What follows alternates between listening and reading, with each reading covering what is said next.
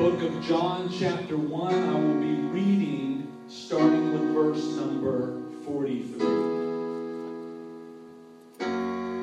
John 1:43. The day following, Jesus would go forth into Galilee, and findeth Philip, and saith unto him, Follow me. Now Philip was of Bethsaida, the city of Andrew and Peter. Philip findeth Nathanael, and saith unto him, We have found him, of whom Moses in the law and the prophets did write, Jesus of Nazareth, the son of Joseph. And Nathanael said unto him, Can there any good thing come out of Nazareth? Philip saith unto him, Come and see. Jesus saw Nathanael coming to him, and saith unto him, Behold, an Israelite indeed, in whom is no guile. Nathanael saith unto him, Whence knowest thou me? Jesus answered and said unto him, Before that Philip called thee, when thou wast under the fig tree, I saw thee. Nathanael answered and saith unto him, Rabbi, thou art the Son of God, thou art the King of Israel. Jesus answered and said unto him, Because I said unto thee, I saw thee under the fig tree, believest thou? Thou shalt see greater things than these. And he saith unto him, Verily, verily, I say unto you, hereafter ye shall see heaven open, and the angels of God ascending and descending upon the Son of Man. It is from this encounter that Nathanael had with Jesus Christ that I want to speak to you on the subject, under the fig tree. And you may be seated. Some of the best advice that a person who is just beginning their search for the Lord can receive is if they are told to begin by reading the New Testament book of John. The very first verse of John begins the exact same as the first book of the Bible, in the beginning. And John concludes with the amazing assertion that even the world itself would not be able to contain all of the books that would be necessary if he were to record every single one of the marvelous deeds accomplished by Jesus when he walked this earth in the flesh.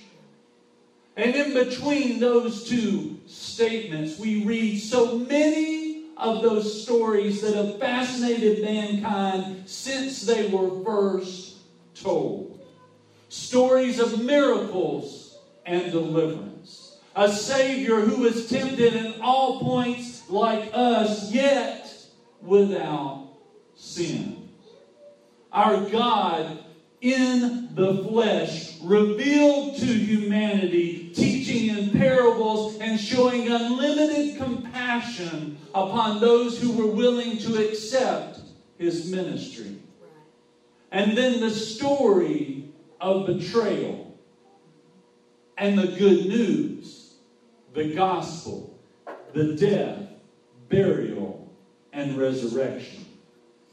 And it is the book of John that records these stories from the first person perspective of a friend, a best friend, the disciple whom Jesus loved. Not just part of the 12 that Jesus chose to establish his ministry through. Not just part of the inner circle of 3 that Jesus would invest more time in them than the others, but the disciple whom Jesus loved. And history records he is the only one of the disciples not to die a martyr's death. And it's John who would live long enough to see the return of the Lord through visions that he recorded in the book of Revelation. This captivating book of John is such a good place for someone who is beginning to search the Scriptures, hoping to find eternal life, because it grabs your attention from the very first line. And then in such a comfortable manner. Just like an old friend sharing stories with you as you sit by a fireplace on a crisp autumn evening. John unfolds the story of the ministry of Jesus Christ in a manner that is very clear. And this morning we focus upon one of those stories. A conversation that Jesus had with another one of his disciples, a man named Nathanael. Nathanael's not the first person that Jesus called and offered the invitation of a lifetime to follow him, but it is perhaps the most interesting. Early in chapter 1 of John, we read the description of the ministry of a man commonly called John the Baptist. Not to be confused with the man who wrote the book of John, but another who shared that same name. A man that Jesus would call the greatest of all the prophets, because his role was to announce the coming of the Messiah and prepare the way for his arrival. John the Baptist was responsible for filling every valley, bringing down every mountain and hill, making the crooked way straight and the rough ways smooth. He was sent to prepare the way for the Lord. And John the Baptist was given the unbelievable privilege, the high honor of baptizing Jesus. A necessary portion of the Jewish tradition that would prepare Jesus for the role of high priest. It was not because he had sin in his life, but because he was entering in the priesthood that this baptism was necessary. And it was at that time that John saw the Spirit descending like a dove, a sign to John that this man from Nazareth was the promised one who would soon baptize with the Holy Ghost. So John the Baptist is willing to sacrifice his own power and his own ministry, declaring that he must decrease so that the Lord must increase. And he introduces Jesus as the Lamb of God who taketh away the sin of the world.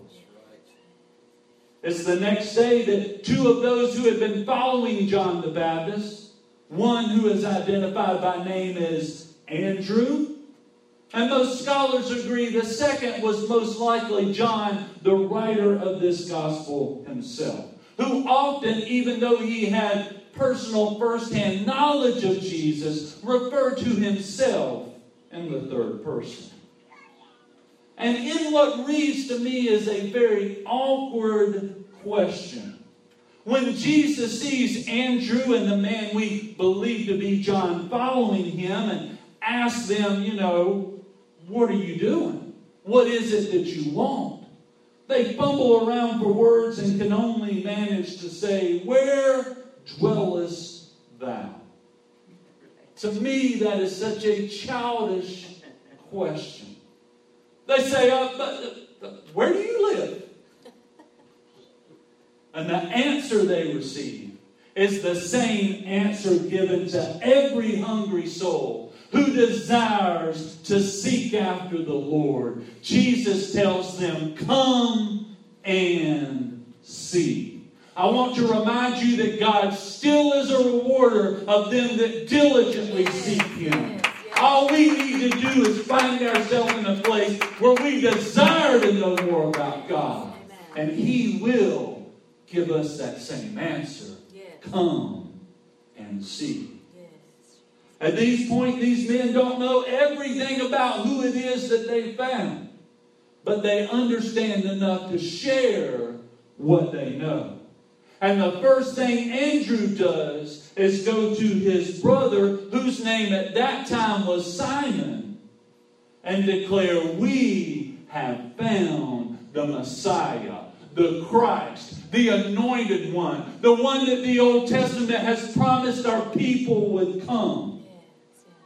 And so Simon comes to meet Jesus, who promptly changes his name to Peter. And the next day, Jesus travels into Galilee, where he finds Philip and tells him, follow me. And then Philip finds Nathanael. And we read about their conversation beginning in verse 45. Philip says, we have found him of whom Moses and the law and the prophets did write, Jesus of Nazareth, the son of Joseph. Now, with all due respect, Philip, of all the disciples, never has come across as the sharpest tool in the shed. I'm not saying this elevator didn't go all the way up to the top floor, but I think it was kind of slow in the process of getting there at times. Philip has not quite figured out exactly who Jesus is. He does not yet understand what Paul would explain, that the fullness of the Godhead is in him bodily. Because it's later that same Philip that would ask Jesus, just show us the Father and we'll be satisfied. Only to receive a mild rebuke when Jesus asked, have I been with you so long and you still do not know who I am? But I'll tell you this morning, I'm glad Philip asked that question. Because it really helped me when I was able to read Jesus explaining to Philip, if you have seen me, you have seen the Father. So don't get too caught up on Philip referring to Jesus as the son of Joseph in this conversation. There's a lot of people at that time that believed that to be the case. People who didn't understand it was the Holy Ghost who overshadowed Mary, causing her to be with child, not Joseph. He was only the earthly father, if I can say it like that. You could probably say the most significant stepfather of all time. And I would like to stand up for Philip this morning and point out that even if he did not understand all that the Bible would reveal to us, he at least knew enough to bring people to Jesus. Because he understood that Jesus was the Messiah. So it's important that we learn a few lessons from Philip this morning. If you want to do a work for God, especially if you desire to be a soul winner, don't imagine that you have to understand all mysteries first. Don't get caught up in thinking about how you must be an eloquent speaker. Don't think you have to be as knowledgeable as Paul, understanding even things that would be unlawful for you to share. Just know how to bring people to where Jesus is and let the Lord take over. Let me be very careful when I make that statement, because there are ditches on both sides of the road. It is not my desire to establish a culture here at the sanctuary where the thought process is, well, all I need to do is just bring someone to church and then let the professionals, meaning the preacher and his wife, the people on the platform, they can do all the talking. They can be the ones to teach the Bible study. They can explain how to be born again. That's not the culture we desire here at the sanctuary. Now, I will tell you, I love doing those things. I desire more time to be free to teach more Bible studies. But we need a culture at the sanctuary where we all say, I can teach a Bible study. Even if I don't understand the difference between the 7 trumpets and the 7 seals in the book of Revelation, I can still point someone to Acts 2:38. I can still pick up a copy of Into a Marvelous Light, read through those scriptures, and help them fill in the blanks. I can still share the story of what happened to me when I was baptized in Jesus' name, when I received the Holy Ghost with the evidence of speaking in tongues. You have a testimony. It's the power of our testimony that will help us overcome and will bring others into the kingdom.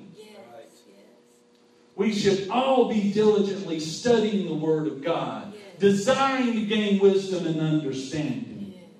But quit disqualifying yourself from doing a work for God just because you fear someone might ask a question that you don't know the answer to. Just tell them the truth and then find out the answer. That's right. Our goal is not to stay like Philip is here, where we only know a portion of truth. But like Philip, we should not let what we don't yet understand stop us from doing what we already know the Lord desires for us to do. That's right. That's right. The second lesson we can see in Philip is his refusal to be discouraged by the first reaction he received when he shared what he had found. In verse 36, we read the question from Nathanael, can there any good thing come out of Nazareth? A very common opinion held in the days of Jesus Christ. Nazareth was a town in the region of Galilee looked down upon by the majority of the Jewish culture. Jerusalem was the city considered to be the fountain of knowledge. That is where the temple was. That is where, if you were a spiritual person, you certainly would live. And Nazareth was just a place that provided grain and fish, unfit for anyone who desired a spiritual experience. Especially vile, because it was a military camp where the Roman soldiers had introduced an abundance of sinful practices. But when Nathanael criticizes the city where our Savior was raised, and expressed doubt that anything good could ever be found there, Philip doesn't say, well, I tried. I guess that's just not going to work. But he responds with the same message that he received. Come and see. Yes, yes. So Philip brings Nathanael to Jesus. And the Lord reaches out to Nathanael in a very personal and specific way. First, he addresses Nathanael as a man in whom there is no guile. Meaning that with Nathanael, what you see is what you get. He's not going to pull any punches. He's not going to go behind your back pretending to agree with you when he thinks you're wrong. Nathanael is an honest person. Honest with himself and with others. So when Nathanael made that snarky comment about Nazareth, that's what he really believed. That's what he felt. And when Jesus describes him as a man in whom there is no guile, Nathanael is taken aback because it resonates with him. Yeah. He knows that is true. That's how Jesus knows you this morning. Yes. He understands more about us than we can see in ourselves. Yes. And Nathanael says, how do you know me? When have we ever met before? Explain how you could describe me so accurately. And the answer is our focus this morning. Jesus tells Nathanael, before Philip ever had that conversation with you, before he ever invited you to come and see me, I saw you when you were under the fig tree. I can tell you this morning that I don't know exactly what Nathanael was doing under the fig tree. Perhaps he was spending time in prayer and reading the prophets. Perhaps he was making a commitment to the Lord that was very significant to him. Maybe he was praying for the Messiah to come and promising that he would follow him if given that privilege and opportunity. We just don't know. But it could be that he was in desperate need and cried out to God. Perhaps he found himself in a place that day where he had nowhere else to turn. Maybe Nathanael was experiencing doubt and needed a specific answer from the Lord. Maybe he was seeking confirmation that the Lord knew where he was and cared about him. Whatever was going on in Nathanael's mind at that moment under the fig tree, Jesus heard every word. Yes, Jesus knew every thought process. And he made sure that Nathanael knew he was listening. That's right. And what I desire to convey to you from the Word of God this morning is that Jesus knows where you are. He knows what you're feeling right now, just like he saw Nathanael. Amen. The Bible does say that he knew us in our mother's womb. He knows that the very numbers of our head, the Bible says they are numbered. Not just how many, but where every one of them is. Most of you have heard those scriptures over and over. And I remind you again, they are still true no matter how many times you hear them referred to. And there have been times in my life when I have been in what you might call an under the fig tree moment. When it was only later that I discovered how specifically the Lord had been listening to me. Forgive me for making personal references today. I don't ordinarily do that, but something within me desires to just share from personal experience that this story about Nathanael is not just about Nathanael. Right. It's about each one of us. Yes, yes. Before Sister Copeland was Sister Copeland. Before anyone ever called me Brother Copeland. When we were just Missy and Jonathan. Two sinners bound to be eternally separated from God. A conversation happened at a restaurant, I can't remember which one. I think O'Charlie's. You're right. And we made the decision together that we would turn our course towards God. Not knowing everything about what that meant, but just desiring Him. Yeah. We didn't know exactly who God was, and certainly did not understand what He expected us to do. But we were being drawn by Him. Yeah. Something inside of us was not satisfied with the world. Right. And we began reading the Word of God. Really, to be honest, the best thing I should say is Sister Copeland began reading the Word of God. Hours pouring through the Bible, seeking answers to our questions. And then we would debate about it. Pitting our backgrounds and our belief systems against each other. And visiting churches. Yes.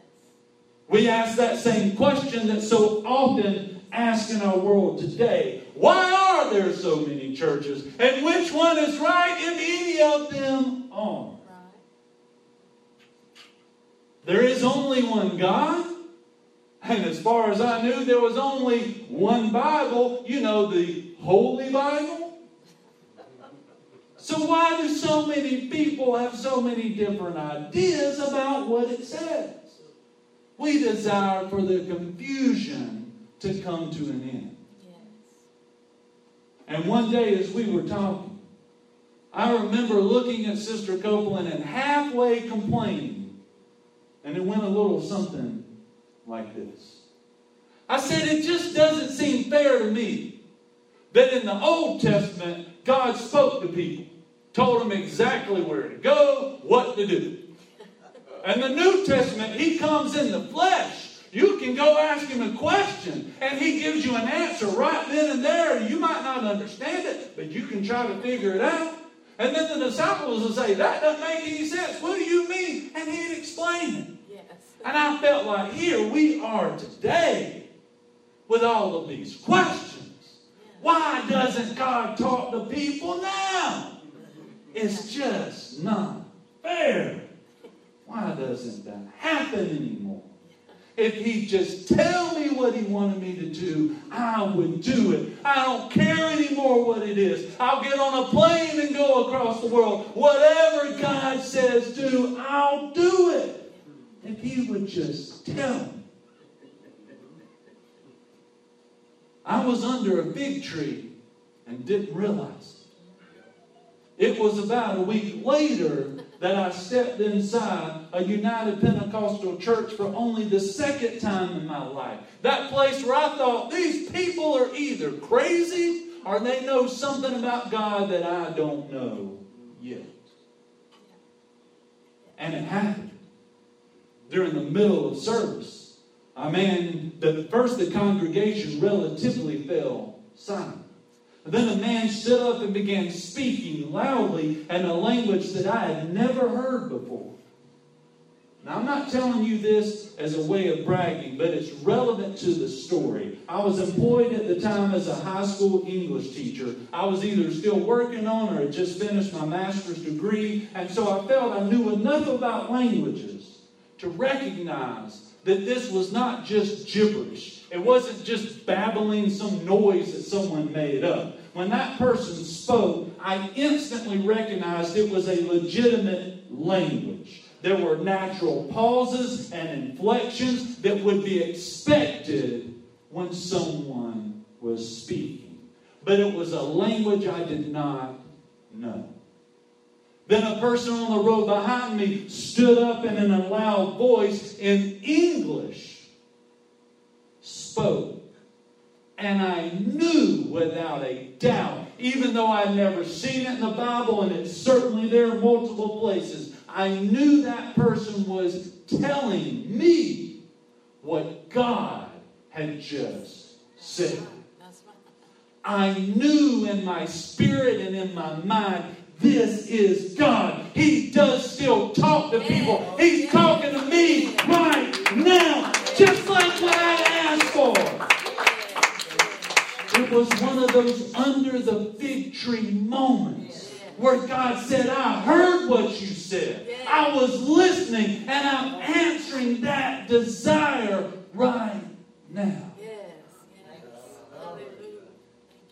It was a short time after that I really started joining my wife and started reading the Word myself a lot more than I ever had. And God began dealing with me, giving me this undeniable feeling that I must be baptized. I had done it before when I was a kid. You know, my parents went to a new church. They had to be baptized or we couldn't join the church. So everyone had to be baptized. I thought it was kind of fun. Not being disrespectful, but to be honest, one of the coolest parts was all the time it took us to change back into clothes and use the hair dryer and all that. After we were finished, we got to miss most of the service. It was almost time to go home. So I thought it was great. But nothing changed in me through that experience. But God continued to deal with me I must be baptized. I don't know why. I don't understand because I think I've done it before, but something inside of me, it consumed my thought process. And so I was baptized. And when I was baptized, the person who administered the baptism spoke the name of Jesus Christ verbally over me when I went down in the water. And in the days following that experience, I found online a sermon that was called Biblical Teachings of Baptism. And I thought, well, I just did that. I might as well learn a little bit more about what happened. And when I listened to that sermon, I still remember sitting on the couch, the computer, and our upstairs playing loud enough for me to hear the Word of God in my hand. Sister Copeland came home from work, tears in my eyes. She's confused, thinking, what in the world is going on? Because God was again speaking directly to me.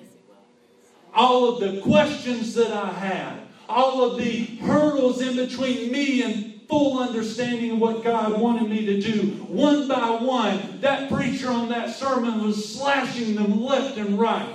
Every single thing that caused me stress, everything that was a reason I had for not following what I saw in the Word of God was dealt with. The Lord spoke to me again about what He desired for me to do. And so I continued reading the Word of God, amazed that I wasn't just a number in this world of billions of people, but that God cared about who I was and the questions I had about Him. Thank you, Jesus. Thank you, Jesus. And through study of the Word of God, I started to reach the conclusion that I needed to be baptized with His Spirit. I saw examples in the Word of God where every time that happened to someone, they spoke in a language they had never learned. Yes. And so one night, I closed my Bible as I was reading through the book of Matthew, and I asked God a simple question. I said, okay, I get it. I see it. I want this to happen. But when is that going to happen to me? I wasn't literally sitting under a fig tree. I was in the recliner about in the middle of our living room at the time. But God saw me. He heard me. Yes, He did. And He answered again. Not in an audible voice. I would love to have that experience. But in that still, small voice, a thought entered my mind that I knew did not come from me. It was one word. The Lord spoke to me and said, soon. And it was that next day in church where there was what we would call a runaway service. People worshiping, dancing, praising God. No preaching even happened. And I was kind of waiting on an altar call. Like, I really want to go pray. Someone's got to go talk first and then invite us up there and then I can go pray. And finally I said, I'm about to miss out. Things seem to be kind of winding down. Nothing's going to stop me. I'm walking up there anyway. I prayed for about 15 or 20 seconds. Remember taking my glasses off, setting them on the altar. My face, I didn't know because I couldn't see, right up in the flower arrangement there. And I simply prayed, Lord, I want to experience everything you have for me. Yes. I lifted my hands. I don't even know if I got out the first hallelujah before I would describe it like rivers of living water coming out of my belly. That's what it was. I remember my mouth being sore from doing things it had never done before. I had been speaking in a language I'd never learned. And it was, I'm not sure, a week or two, sometime later, could have been even longer than that God brought back to my remembrance another fig tree moment in my life when I was just a young child. Again, I don't mean to be disrespectful. I'm not trying to bash a group of people, but I had been taught that as long as I asked Jesus to come live in my heart, that it had happened and He was there. And as a young child, I'd lie in bed at night and I would pray. I don't even know if I knew I was praying, but I'd just talk to Jesus and I'd say, if you are really there, I don't understand why I can't feel you there. I just really need to know. Lord, I don't want to go to hell. I want you to be in my heart. If you would just let me know for sure that you're there. And I would kind of, almost like I was hugging the air, wanting to feel Jesus in my heart. And then eventually drift off to sleep. Sometimes I'd kind of feel like, okay, everything's all right. But it wouldn't be very long before I'd find myself in the bed at night trying to go to sleep, wondering, is Jesus really in my heart? I don't feel him there. I'm not sure. But God had heard that prayer. God saw me under that fig tree lying in my bed at night. And it was not until I was 30 years old that I had that encounter with Jesus when he told me, I saw you when you prayed that. But nonetheless, he did. He answered that prayer. And when I was filled with the Holy Ghost with the evidence of speaking in a language I'd never learned, from that day forward, I have never wondered if he really is in my heart.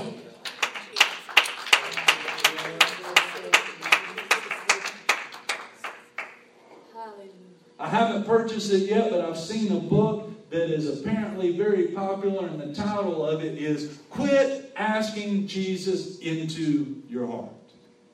And the concept is people who have been taught that still over and over and over again recite what I would have called the sinner's prayer, just hoping for that moment where it clicks and it works and they aren't confused and wondering and doubting their salvation anymore. I feel such a burden for those people. I feel such a passion to share truth because I was that person. And when God filled me with His Spirit, it eliminated that confusion.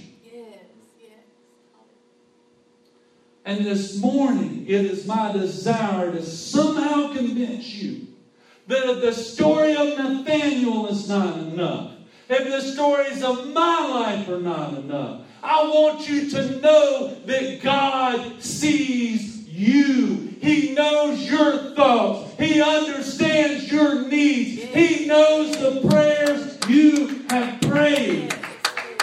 He sees you under the fig tree today. Just like Nathaniel, I don't know exactly what you're facing this morning.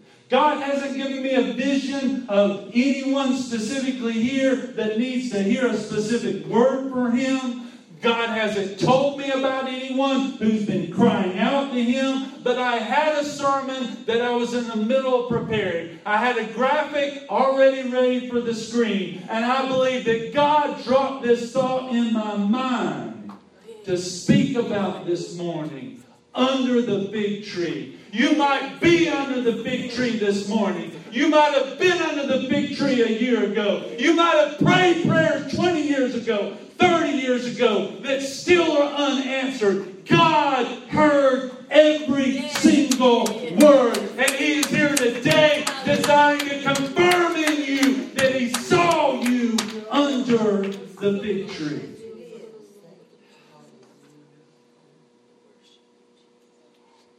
In verse 49, Nathanael responded to the declaration from Jesus that he had seen him under the fig tree in a manner that we should always respond to the voice of God. Nathanael worshipped him and acknowledged who he was. Nathanael said, Rabbi, which means teacher, thou art the Son of God. Not the son of Joseph, the Son of God. Thou art the King of Israel. And when Nathanael makes that declaration, it gets so much better than just a, I saw you under the fig tree kind of moment. Jesus says this in verse 50. Because I said unto thee, I saw thee under the fig tree, believest thou? And you've got to listen to this wonderful promise. This is part of what the Lord wants you to know this morning. Thou shalt see greater things than these.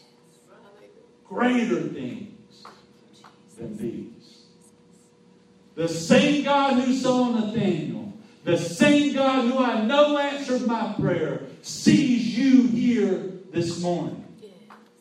And the same God who understood what type of person Nathanael was and knew exactly what to say to get his attention, knows exactly who you are, because don't forget, He created you. Yes, He did. Hallelujah. You are designed in His image. And if you will respond in the same manner that Nathanael responded, if you will worship Him in the manner in which He deserves today, then the same promise is available to you. He will answer that prayer. Amen. He will respond to your cry. Amen. He will do even greater things than that. Amen. Yes, He will. All you need to do is just reach out to Him right now. Be just like Nathanael. Let there be no guile found in you. Don't pretend in the presence of the Lord. Just be honest with Him. Are you scared? Tell Him about it. He already knows. Are you worried? Explain to Him why. Talk it out. Be open and honest with the Lord. If you have doubts, ask for confirmation. Are you experiencing unbelief? Then ask Him to help your unbelief. So often we shortchange God by believing that He exists and believing He works miracles for other people, but somehow separating ourselves from His promises, believing that for whatever reason, maybe something in our past, maybe something in our mind that we just can't fix, we think God won't do it for us. That is a lie from the devil. God loves you. He desires to answer your prayer. He saw you under the fig tree and He sees you right now this morning. Thank you, Jesus. Thank you, Jesus. So without delay, I want to invite you to this altar. It's a very simple call. It's a very simple message. God loves you. And He hears you. He knows exactly what you need. I might not know. Your best friend, your spouse may not know. Your parents may not know. But God knows you. And His desire is to heal your emotions. His desire is to heal your body. His desire is to give you deliverance. His desire is to see His will done in your life. So I'm asking everyone to come to the front and pray this morning. Even if you don't feel the need to pray for yourself, there are people here that need you to pray. We need an atmosphere of prayer. We need God to have an easy way to work and move this morning. If you tell me a tornado is going to happen this afternoon, I'm going to be very skeptical, because the current situation in the atmosphere is not conducive for a tornado to spring up out of nowhere. There have to be certain conditions in place first. And if God is going to do what I think He desires to do this morning, we need an atmosphere of prayer. We need an atmosphere of faith. We need some people that say, I believe that. It's in the Word of God, and I know that it's true. We need an apostolic atmosphere so God can work this morning. Reach out to Him He deserves to answer